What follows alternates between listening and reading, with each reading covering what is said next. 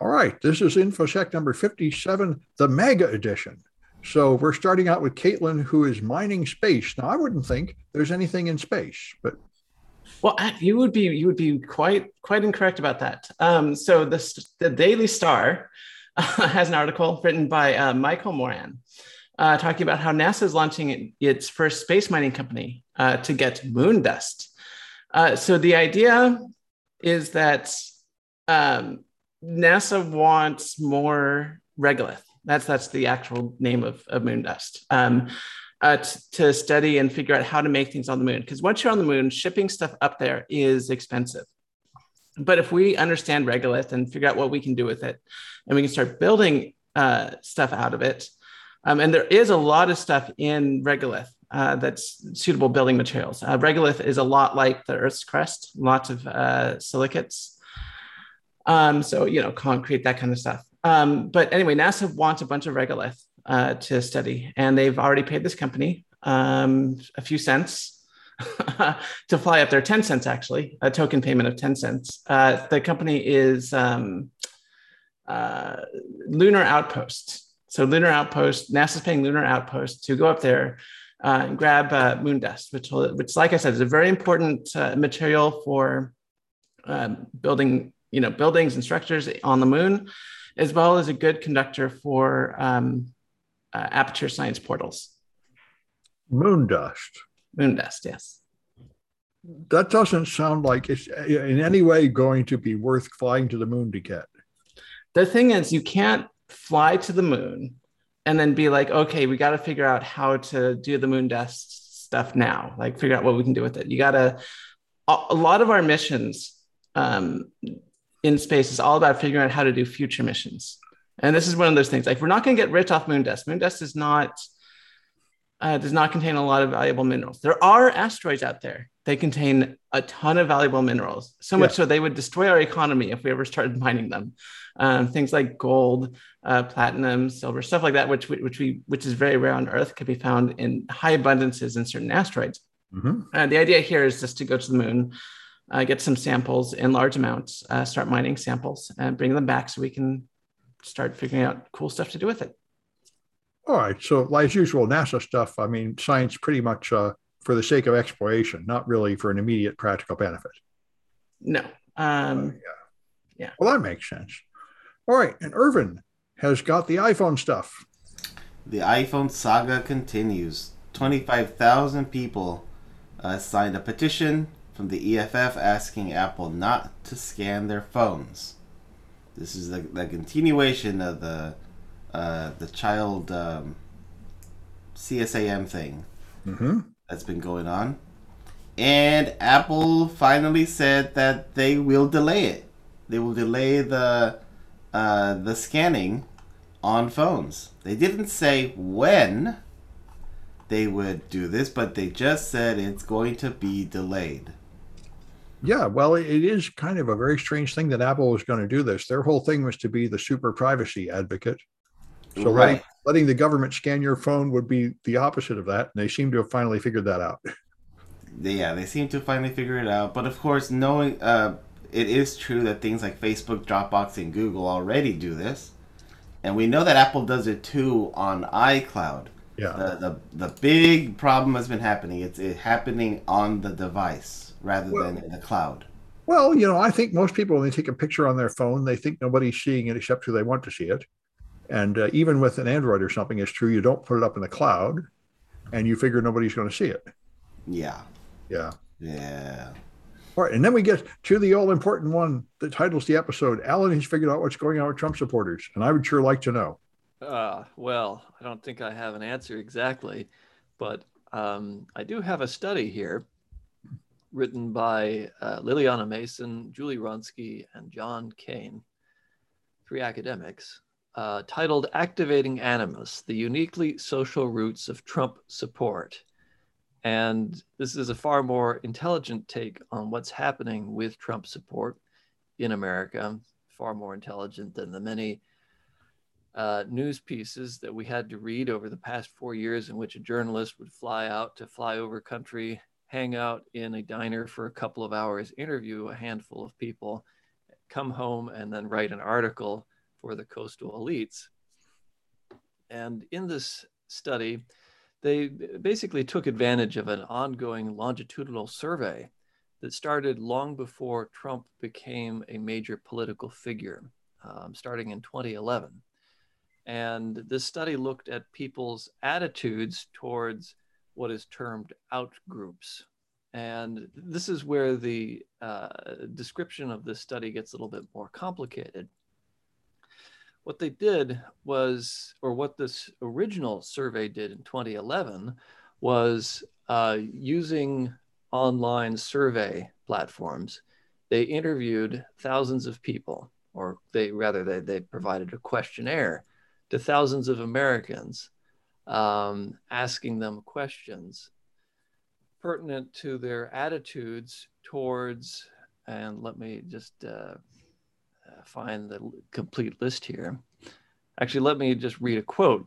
Respondents were asked to indicate their feelings toward 4 Democratic aligned social groups in 2011: African Americans, Hispanics, Muslims, gays, and lesbians. Respondents also indicated their feelings toward 2 Republican aligned social groups in 2011: whites and Christians. And what they found was that the respondents' attitudes towards these different groups was highly predictive of their support or lack of support for Trump. And what they found is that people who ended up supporting Trump and were Republican linked had very high animosity levels towards all those Democratic linked groups: African Americans, Hispanics, Muslims, and gays and lesbians. So they're bigots, just what we all thought they were. Well, this is what it's coming down to, exactly. While supporters of Democrats, i.e. not Trump supporters, did not show any animus towards whites and Christians, regardless of their own religious and racial identity. Yeah.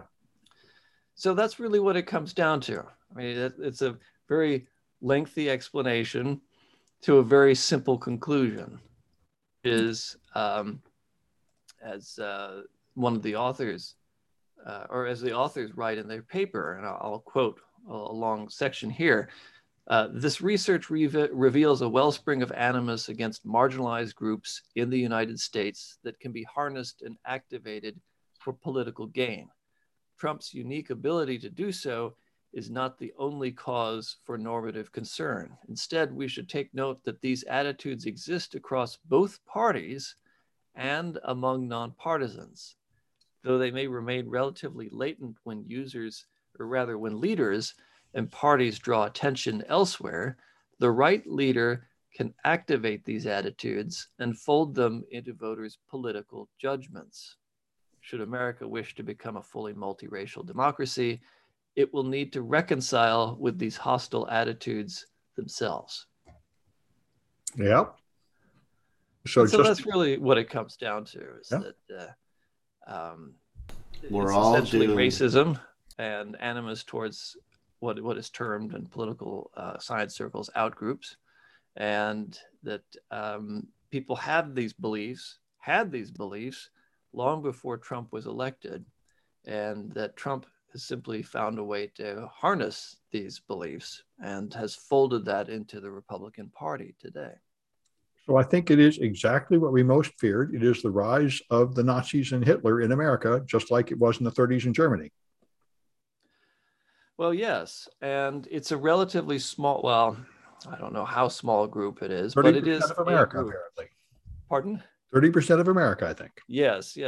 And it is a group that has come to dominate the Republican Party. And at one point, people were calling this the alt-right or what have you, but you don't really hear that term much anymore because it's been mainstreamed into the Republican Party's identity. Yep. The extremists are now people like Cheney who oppose this. Yes. And what people often forget about that the American two-party system is that the two parties, the Republican and Democratic parties, are really coalitions. Yeah. And that these coalitions are composed of different groups that are perhaps generally aligned on the liberal to conservative spectrum, but each of these groups has their own special interest, so to speak, and that special interest may or may not really appeal to or fully appeal to or animate the other members of the coalition within the party. But, you know, if you get enough momentum behind a certain idea, it can still come to dominate a party.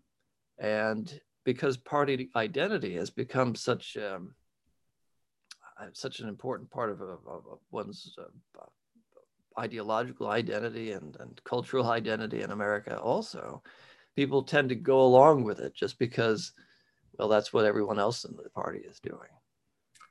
Well, I think this helps explain another issue, which has sort of surprised me, which is the right just had a massive victory in Texas. They've ended abortion there, essentially. And Fox News is totally ignoring it. And I think that's the point. The same reason why the Republican Party has no platform anymore. The Trump voters don't care about policy at all. And they are not conservative at all. All they care about is hating minorities, which is the only thing Tucker Carlson ever pushes on his show. So the actual triumph of right-wing policy is of no importance to them. And in fact, will probably do them more harm than good because their supporters aren't really on board with that. They're just here for the bigotry. And all this policy stuff is like not helping. Well, part of the survey was looking at people's attitudes towards other Republican figures. And it turns out that many of these Trump supporters are not really supporters of Mitch McConnell or Paul Ryan or other traditional Republican Party figures. Yeah. It's really about Trump. And now from there, it's come to, you know, there's been this activation within the Republican Party as a whole, but it's not really support of any more specific other Republican candidates or party figures. No, that's a huge issue. That's what happened to Kevin McCarthy and Lindsey Graham. They both tried to break away from Trump, and then they discovered that the Trump supporters will not follow any other Republican. And the only thing Republicans can do is wholly embrace Trump or abandon all hope of power for the next couple of decades, because Trump is it. And that's why Trump raised a bunch of money and blocked the Republican Party from using his name on their fundraising, because funding Trump is completely different than funding the Republican Party. I was just going to say, in a way, that can be good, because at least that way we're not going to get stuck with Pence, which I was worried about. And now they're all mad at Pence. So Pence is over. I mean, they wanted to hang Pence, and they haven't really moved much from that position. Yeah, no, Pence is toast. Yeah, well, we're living in, so far we're right on track with 1930s Germany. And they're now embracing violence. They're going to have another march on Washington in a few weeks. They're already talking about planning more violence. So far, I see us going around the drain just like Germany for the same reason. Anyway, I got one about ransomware. It's on Twitter. This guy runs a company that helps people find their keys for ransomware and publishes free open source solutions and contacts companies. And people asked, how did you find out about all these criminals that have ransomware people? And he said, a real simple way. I opened up a Jabber account asking criminals to please talk to me about what they're doing. And it turns out that the criminals are split into factions and they hate each other and they betray each other, and they're quite happy to rat out one another. So they're telling me about what the other criminals are doing. So now he knows who's getting ransomware before the ransom notes come in, and he can contact the company and warn them. And sometimes they'll even leak the keys so you can decrypt the other guy's ransomware and stuff. This is what a lot of Brian Krebs stories are about too. One group of criminals betraying another group of criminals. So anyway, that's working. It kind of reminds me a few years back when a company got hit by DDoS. I think it was GitHub. And they went on Twitter and said, oh, gee, guys, will you just knock it off? And they stopped. And they said, we found a new defense. If you just ask people, will you please knock it off? Sometimes that works. So anyway, that's a fun one. And then Liz has got, yes, TikTokers. Yeah, so for anybody that isn't aware, Texas passed a new extremely restrictive abortion law stating that people are not allowed to get abortions after 6 weeks, which is pretty crazy because most people aren't going to know they're pregnant before 6 weeks. So they're essentially precluding anyone who can't afford to leave the state from getting an abortion. And because of that, they have also set up a really bizarre system where the state isn't enforcing this law. They set up a website where they're encouraging people to turn in folks who have either gotten an abortion or abortion providers. And what could go wrong? Well, you know, it may surprise folks to learn that there are a lot of people that are not very cool with this new law because they realize the horrific cultural and social implications of it. And so they have been flooding this website with spam, and it was done in a really stupid way where you fill out a web form and it also gives you the opportunity to upload images as part of your evidence, which is bizarre because essentially the way this law sounds is that they've set it up like so that citizens sue each other in a civil suit, and if you win, you get $10,000. Yep. So, you know, one thing that occurred to me is, so basically some guy could rape a woman, get her pregnant, and then sue her for getting an abortion and win. Well, there's already an online forum where they're discussing exactly that. Sort of insane. There's already an online forum where men who have gotten women pregnant are now figuring out how to turn her in for getting an abortion and cash in on it too. Awesome. So at least some people are fighting back against this in a way that they are completely and totally abusing the site where you're supposed to report people for this, and just uploading sort of hilarious spam to it, where there was one person that accused the governor of getting like 700 abortions.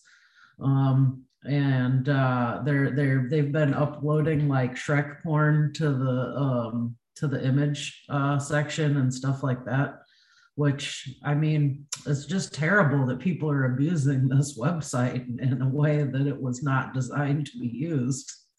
Yeah. What's even more terrible is that in a way this site sort of circumvents the police, and the police, you know, aren't too keen on that as well. And so these criminals who are going out and defacing the site, they can pretty much do it with immunity because the police aren't going to go after them. It's terrible. That's a real shame. That's a real shame. It would be terrible if people just continued to do that, therefore rendering it completely useless. Yeah, I mean, it got to the point where they blocked any IP not from Texas, and you know, that's good for them because, you know, you don't want people like knowing about VPNs or going on to like the cloud and creating a server in Texas and using that IP, or going through, you know, people in Texas who have IPs and creating proxy servers through them. You don't want people learning about that. No. And exploiting that. So you definitely don't want people starting a whole open source project where they have shared their Python scripts and iOS shortcuts in order to repeatedly hammer that site with more spam and not get banned. Well, you folks are definitely like into the positive public service messages today. Yeah, we live. And remember, everything is bigger in Texas. So if you can do all those things in Texas, it'll be bigger. There's that. Yeah. All right. Well, Caitlin can create disinformation for $15. Yeah. So how much is it? So, okay. The rest of the world.org.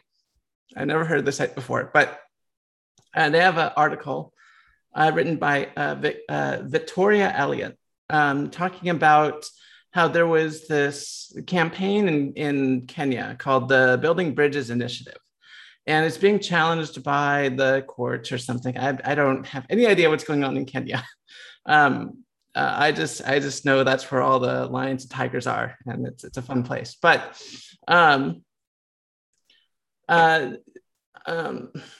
anyway, so there's these people supporting the Building Bridges initiative, and they wanted to create a disinformation campaign.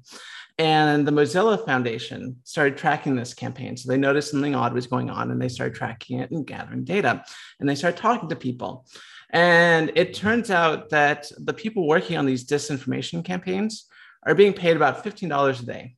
And they're saying, well, great, in Kenya and other parts of the world where money can be scarce, $15 a day is a godsend, but they don't know where the money's coming from.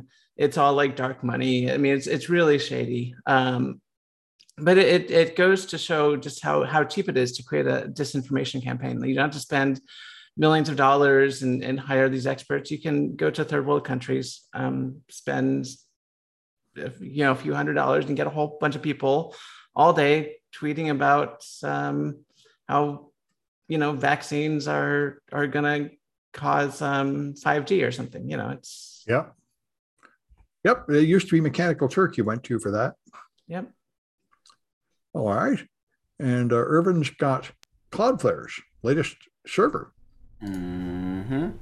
So Cloudflare is doing some upgrades to their hardware, and this blog post is all about why they chose to go with AMD yet again over Intel. It all comes down to power usage. They're looking for things that can provide the power they need without using too much electricity. It's also ARM, right? This is not ARM. This is all about AMD. Oh, okay. The AMD chip won, hands down, in their point of view of how much electricity it's pulling in to produce the workload that they were testing. Yeah, power efficiency, which I thought was going to push everyone towards ARM, but I guess not yet. I guess not yet, because Cloudflare is going AMD yet again. There's some RAM upgrades, there's some disk drive changes. It's all there. At the very bottom of the thing, there's a chart that they have as they tried different loads and noticed that the AMD chip, even with throwing it more work, it didn't use more power. Yeah. Well, that's good. Yeah, this is really useful for hardware-oriented types. Shows all the latest hardware improvements. Yep. Exactly. Okay. All right. And Alan has got online hostility. There's online hostility? There's online hostility in droves.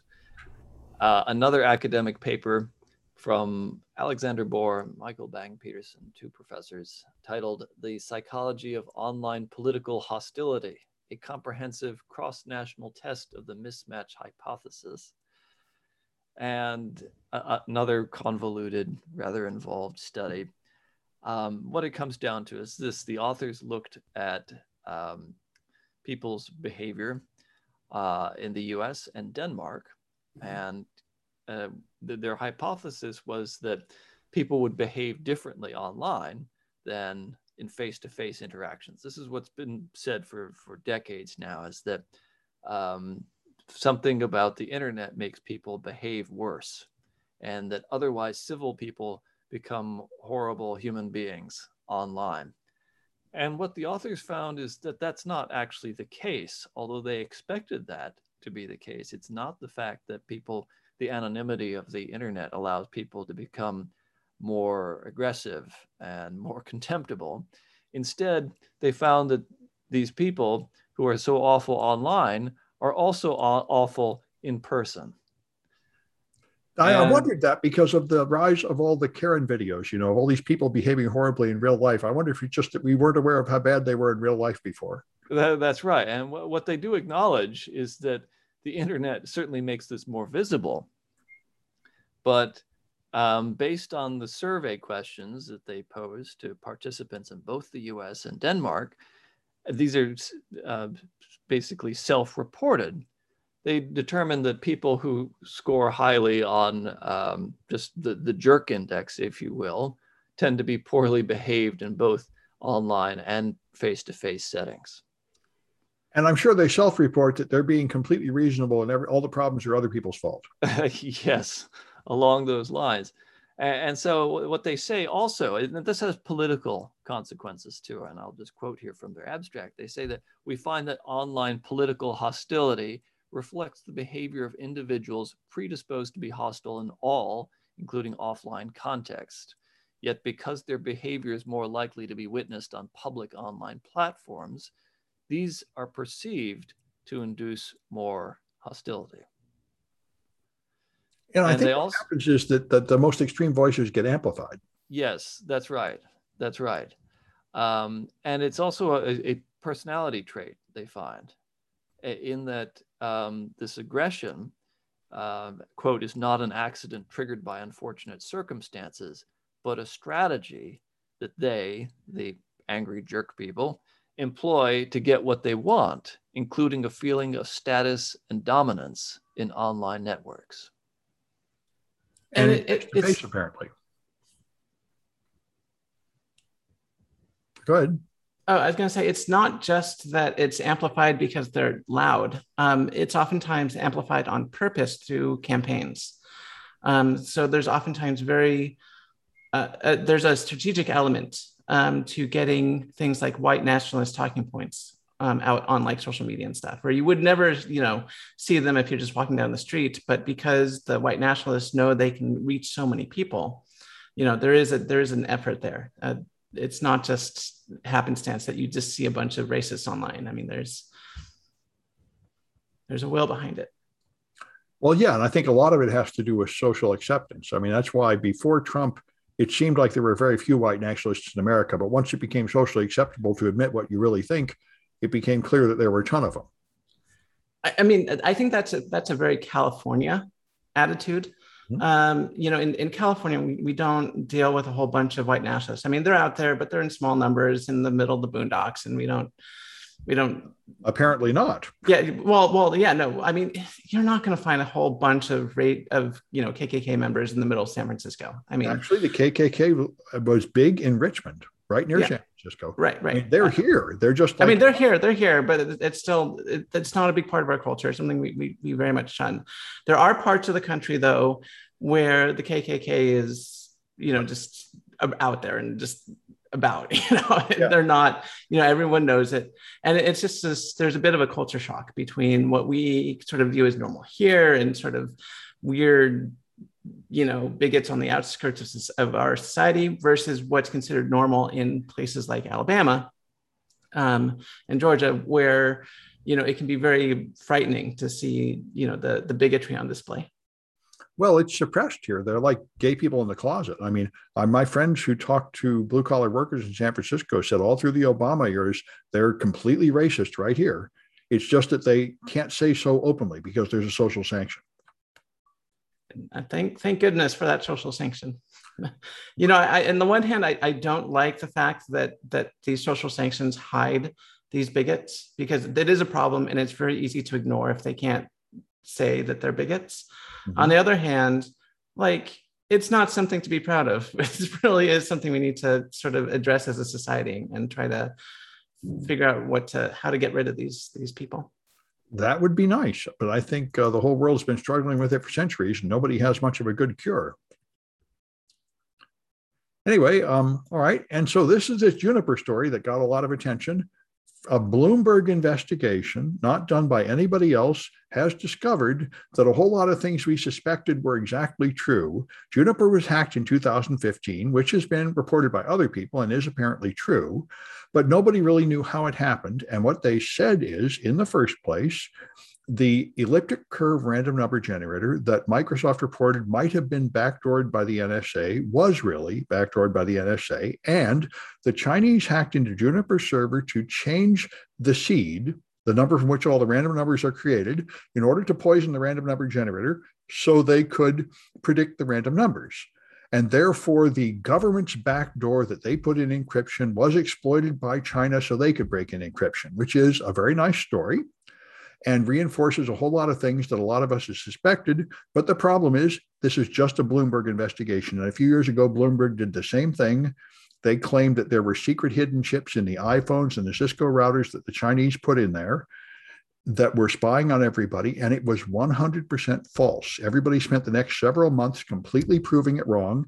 And Bloomberg said, we're standing by what we said. We're going to have an internal investigation, which they never had, and they never had any reports of. So somebody at Bloomberg is hell-bent on manufacturing false security crises and blaming China for them for some reason.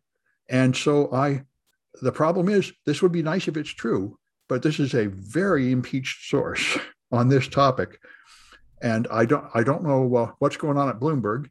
Maybe it's Michael Bloomberg himself is convinced that starting a war with China would benefit him economically or something. But anyway, it's interesting. If there's actually any evidence or proof of this stuff, it might be significant, but I'm very suspicious.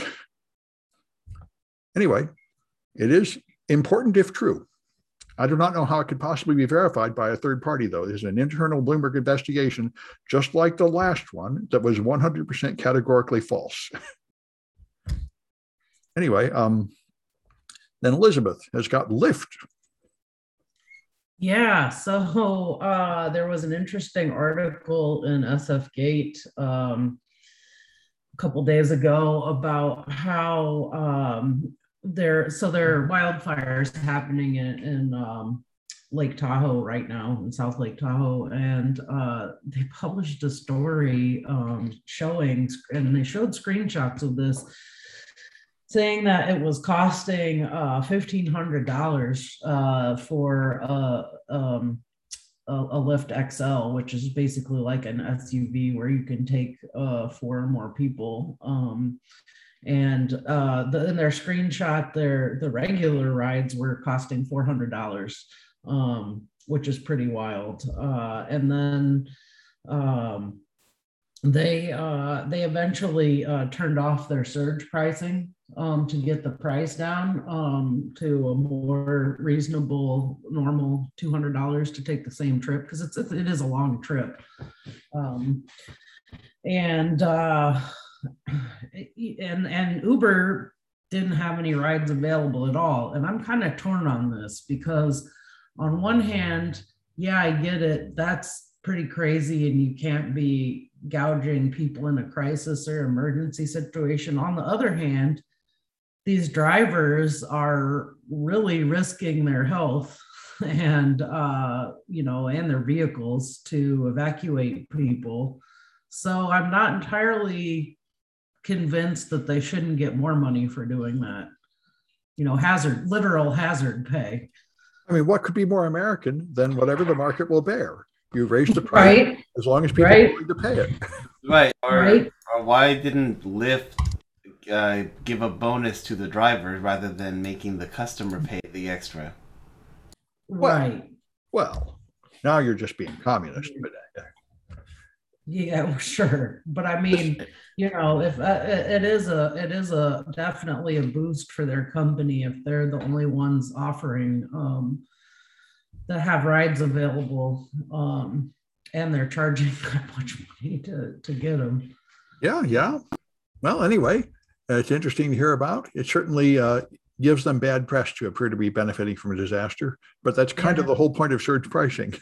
Right. And, if you get an evacuation order and you have the means, get out. Not everybody has the means to get out, but if you're able to, don't wait around to see if it gets worse. Yep. All right. And Caitlin has NASA upgrading the DSN. Yes, so more DSN upgrades have been going on, thankfully.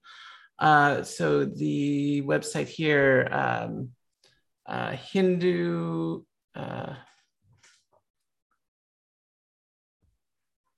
I cannot read this. I can't read the name of this. Hindustan Times. Hindustan Times, I guess. Somewhere in India, I guess. Yeah. Okay. Anyway, so they have an article here by HT Tech. But it's just going over that the DSN is still getting a lot of big upgrades here on the ground. In particular, they just installed the Deep Space Station 56, which is 34 meters wide antenna and that's going in Madrid. That went into Madrid, and then they also updated the DSN 43 antenna, which is like a 70-meter dish, I believe. So things are really, being progressed in terms of what's going on with the DSN linkages here on Earth. And the reason I bring this up is because it's looking like the DSN is going to be sort of like the de facto network in the future. Like once we move on from the internet, we're probably going to be using technology from the DSN because the internet was, of course, designed strictly for Earth. And as we're sort of moving as a society into places beyond, like I was recently talking about building moon bases out of regolith, we're going to be doing a lot of our communications and networking over the DSN. And so it's good that's being updated. And by the way, this is actually how the internet started. It was not created as a public service, like we're just going to have the internet one day. It started off as ARPANET, which was a linkage for government only. And just one day, some senators, including Al Gore, decided that we should open it up to the public, and that's how we got our internet. And I think the same is going to happen one day for the DSN. It's going to be opened up to everyone. But it's just good that it's getting updated and it's going strong. And it's also a good case of international cooperation because, as many of you probably already know, the DSN stations are located on Earth at 120 degrees apart. So you always get sort of a communication at any time, regardless of the time of day. And so in order to do that, we have our main DSN stations are in Goldstone, California, Madrid, Spain, and somewhere in Australia. And I always forget the name in Australia. But the three countries work together to communicate deep space communications. Oh, good. All right. And then we got Irvin with cable bill for 10. You should always be checking your bills.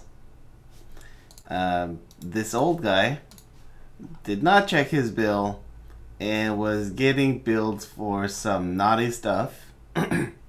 And Spectrum was just labeling it as 10.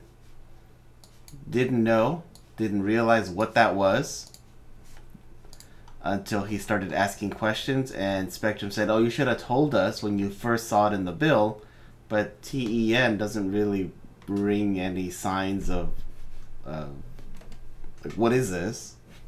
Seems very innocuous," which was the whole point. Even though there is a law that passed that said that all ISPs should be more clear in their billing, they still find ways around that and charge you extra for things you did not ask for. Yeah, that's called slamming. Slam you into a service you didn't ask for and then bill you for it. Phone company's been doing it forever. Yep. So keep an eye on your bills. And 10 is the erotic networks. Yes. Yep. All right. And Alan has got the leaving your cell phone on the airplane. Some months ago, I had a story about how the U.S. military has been testing GPS spoofing and how that has been screwing up commercial flights, especially in Western U.S. Right. To the point that there have been a few not near accidents, but where navigation of planes was really seriously thrown off. And now the IEEE and their publication, The Spectrum, have an exclusive story on how the FAA is now conducting investigations into how perhaps leaving your cell phone on can actually improve security and improve navigation on flights.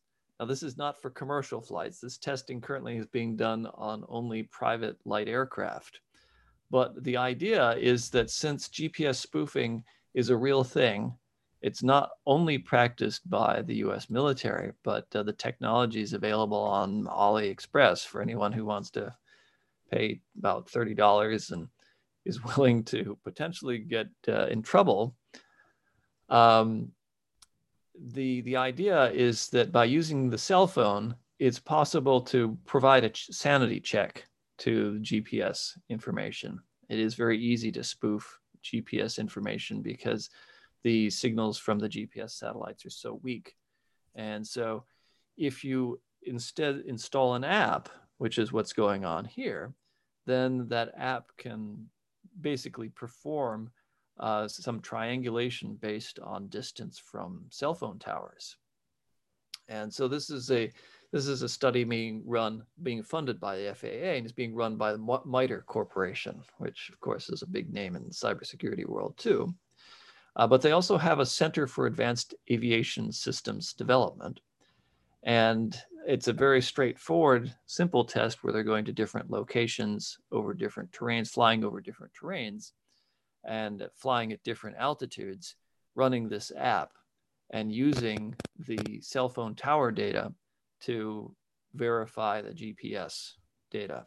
And so this is probably not going to be applied in a commercial context. It's unlikely that people will be encouraged to turn their phones on while flying, but for smaller private pilots and maybe even pilots in commercial flights in the future, it will be possible to use perhaps a cell phone app as a sanity check to the GPS. Yeah, that sounds good.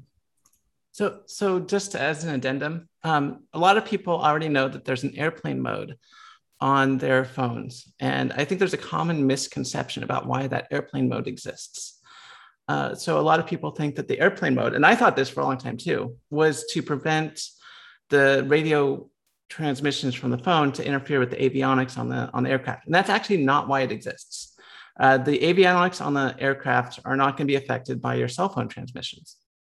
The reason the airplane mode exists is because when you are flying up in the air, you basically have a direct line of sight to a whole bunch of cell phone towers on the ground, and you're moving at like 200, 300 kilometers per hour.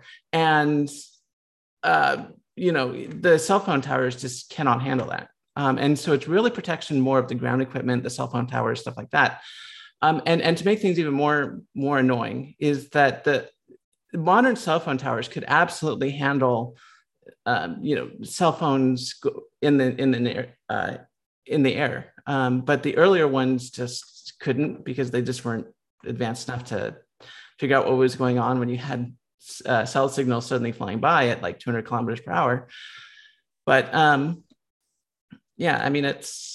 that's why it exists. So there's nothing, if you do end up using cellular transmissions in an aircraft, it's not going to like cause the airplane to crash or mess up the communications or the VFO stuff. I mean, you're all good. Airplane mode does help you conserve battery though, also, because it's not going to be continually trying to connect to those towers. Yeah. All right. Anyway, I found an article from CrowdStrike talking about malware analysis, and they say it's now frequent in security operations centers that they need a malware analyst there, and they need to be able to do open source intelligence and figure out what the malware is doing, which I'm glad to see, because when I started teaching malware analysis a few years ago, it was seen as sort of an esoteric side activity that very few students would actually need to get a job.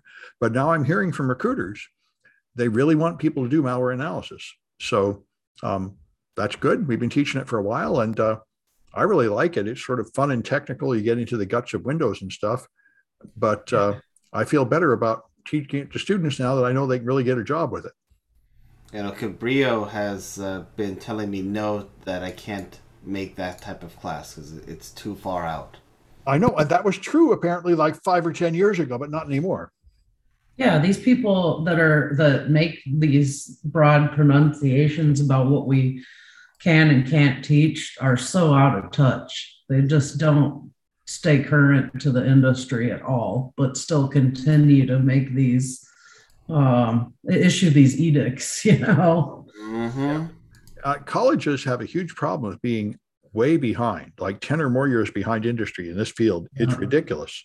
That's why I remember one thing that will really ruin your life in college is when you go to DEF CON or participate in CTFs and find out how your material is so far behind what industry people expect you to know.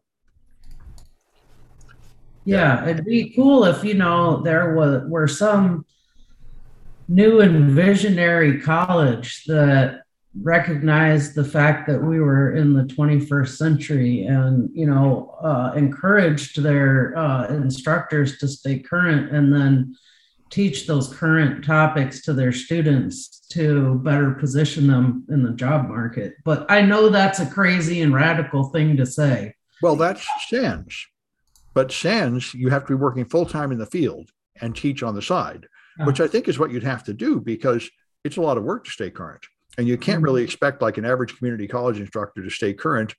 They don't have time for training. There are no resources for training and stuff. It's yeah, and I think that's part of the broken model. I mean, and it isn't even just colleges. Some of our bigger universities who don't have as much of an excuse not to invest in professional development for their instructors, but the system is just so broken and top heavy and profit driven now that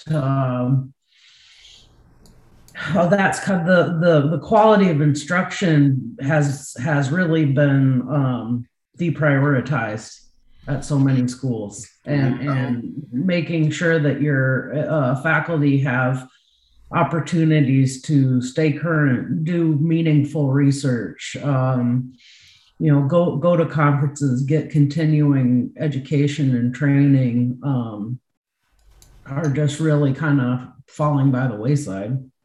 Yeah, those are foreign concepts, Liz. I know. I'm surprised college degrees still have the reputation of being so valuable, and they affect your career so much because increasingly in technical fields, it's not clear to me that college degrees are worth much.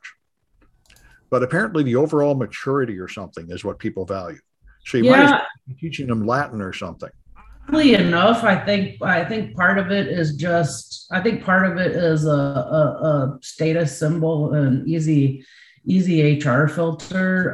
Another part of it is I do think that there are some things that can be useful, and one of them, strangely enough, is writing, because I think that a lot of technical careers are have a much more heavy focus on writing and communication and presentation skills than we often consider or give those roles credit for, I guess I should say, because we oftentimes get so heavily wrapped up in the technical stuff. And one of the other issues that we have is that the longer that I spend in adult technical education, the more I realize that it's a constant push to get college and university administrators to understand that these classes are about obsolete as soon as you publish them. And in technical courses, teachers really need to have the time, bandwidth, and resources to continuously update this stuff as the landscape of the industry is changing. You can't just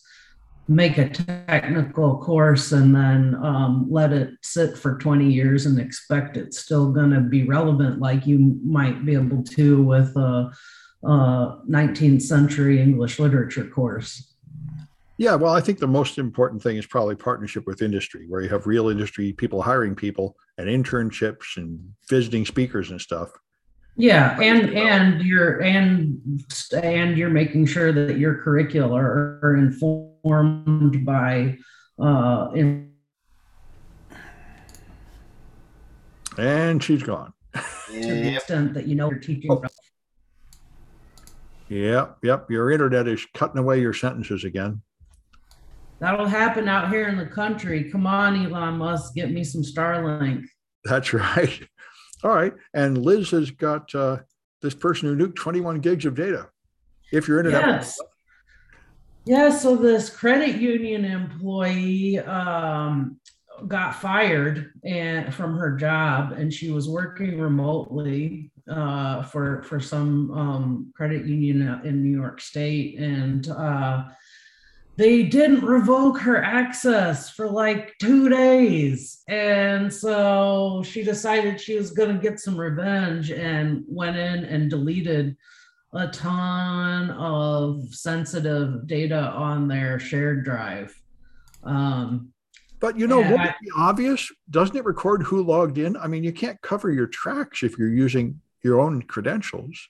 Clearly, it does record your track, but also if only she'd been one of Sam's students, because Sam gives the excellent advice, if you're going to go committing computer crimes, don't confess to them on digital media and incriminate yourself. And she did. She texted a friend,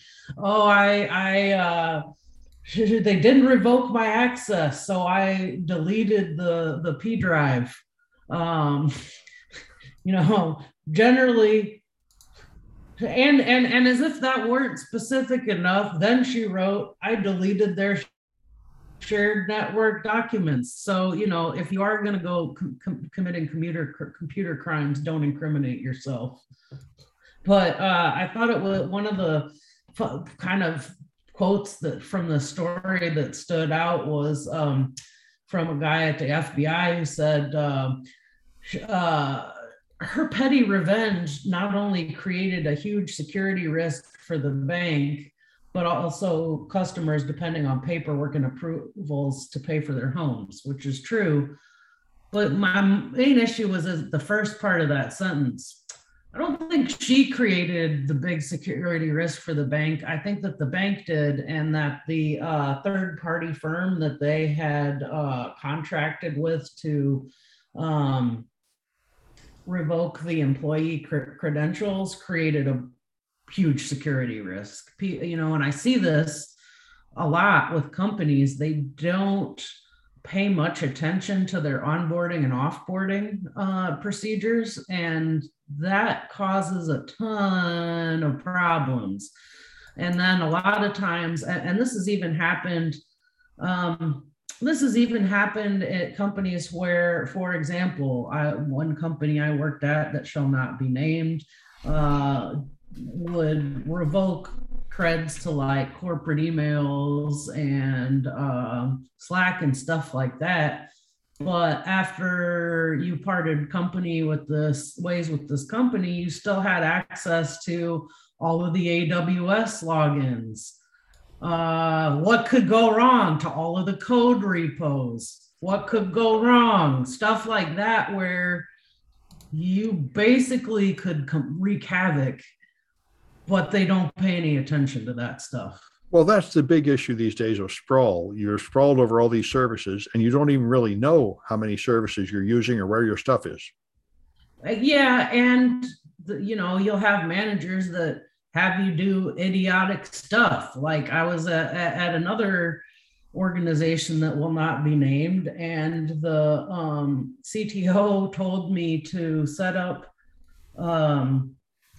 organizational resource using my own private phone number for 2FA. Oh, there you go. What could go wrong? Yeah, I know that happened at the college. They bought a bunch of iPads, and a student configured them to go to that student's iCloud, and then they left. And now we can't use them. Like, wait, what?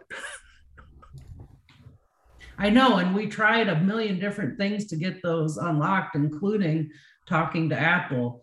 And they said, oh, sure, we can do that for you as long as you have the receipts. And we're like, have the receipts? I don't know if there ever was one.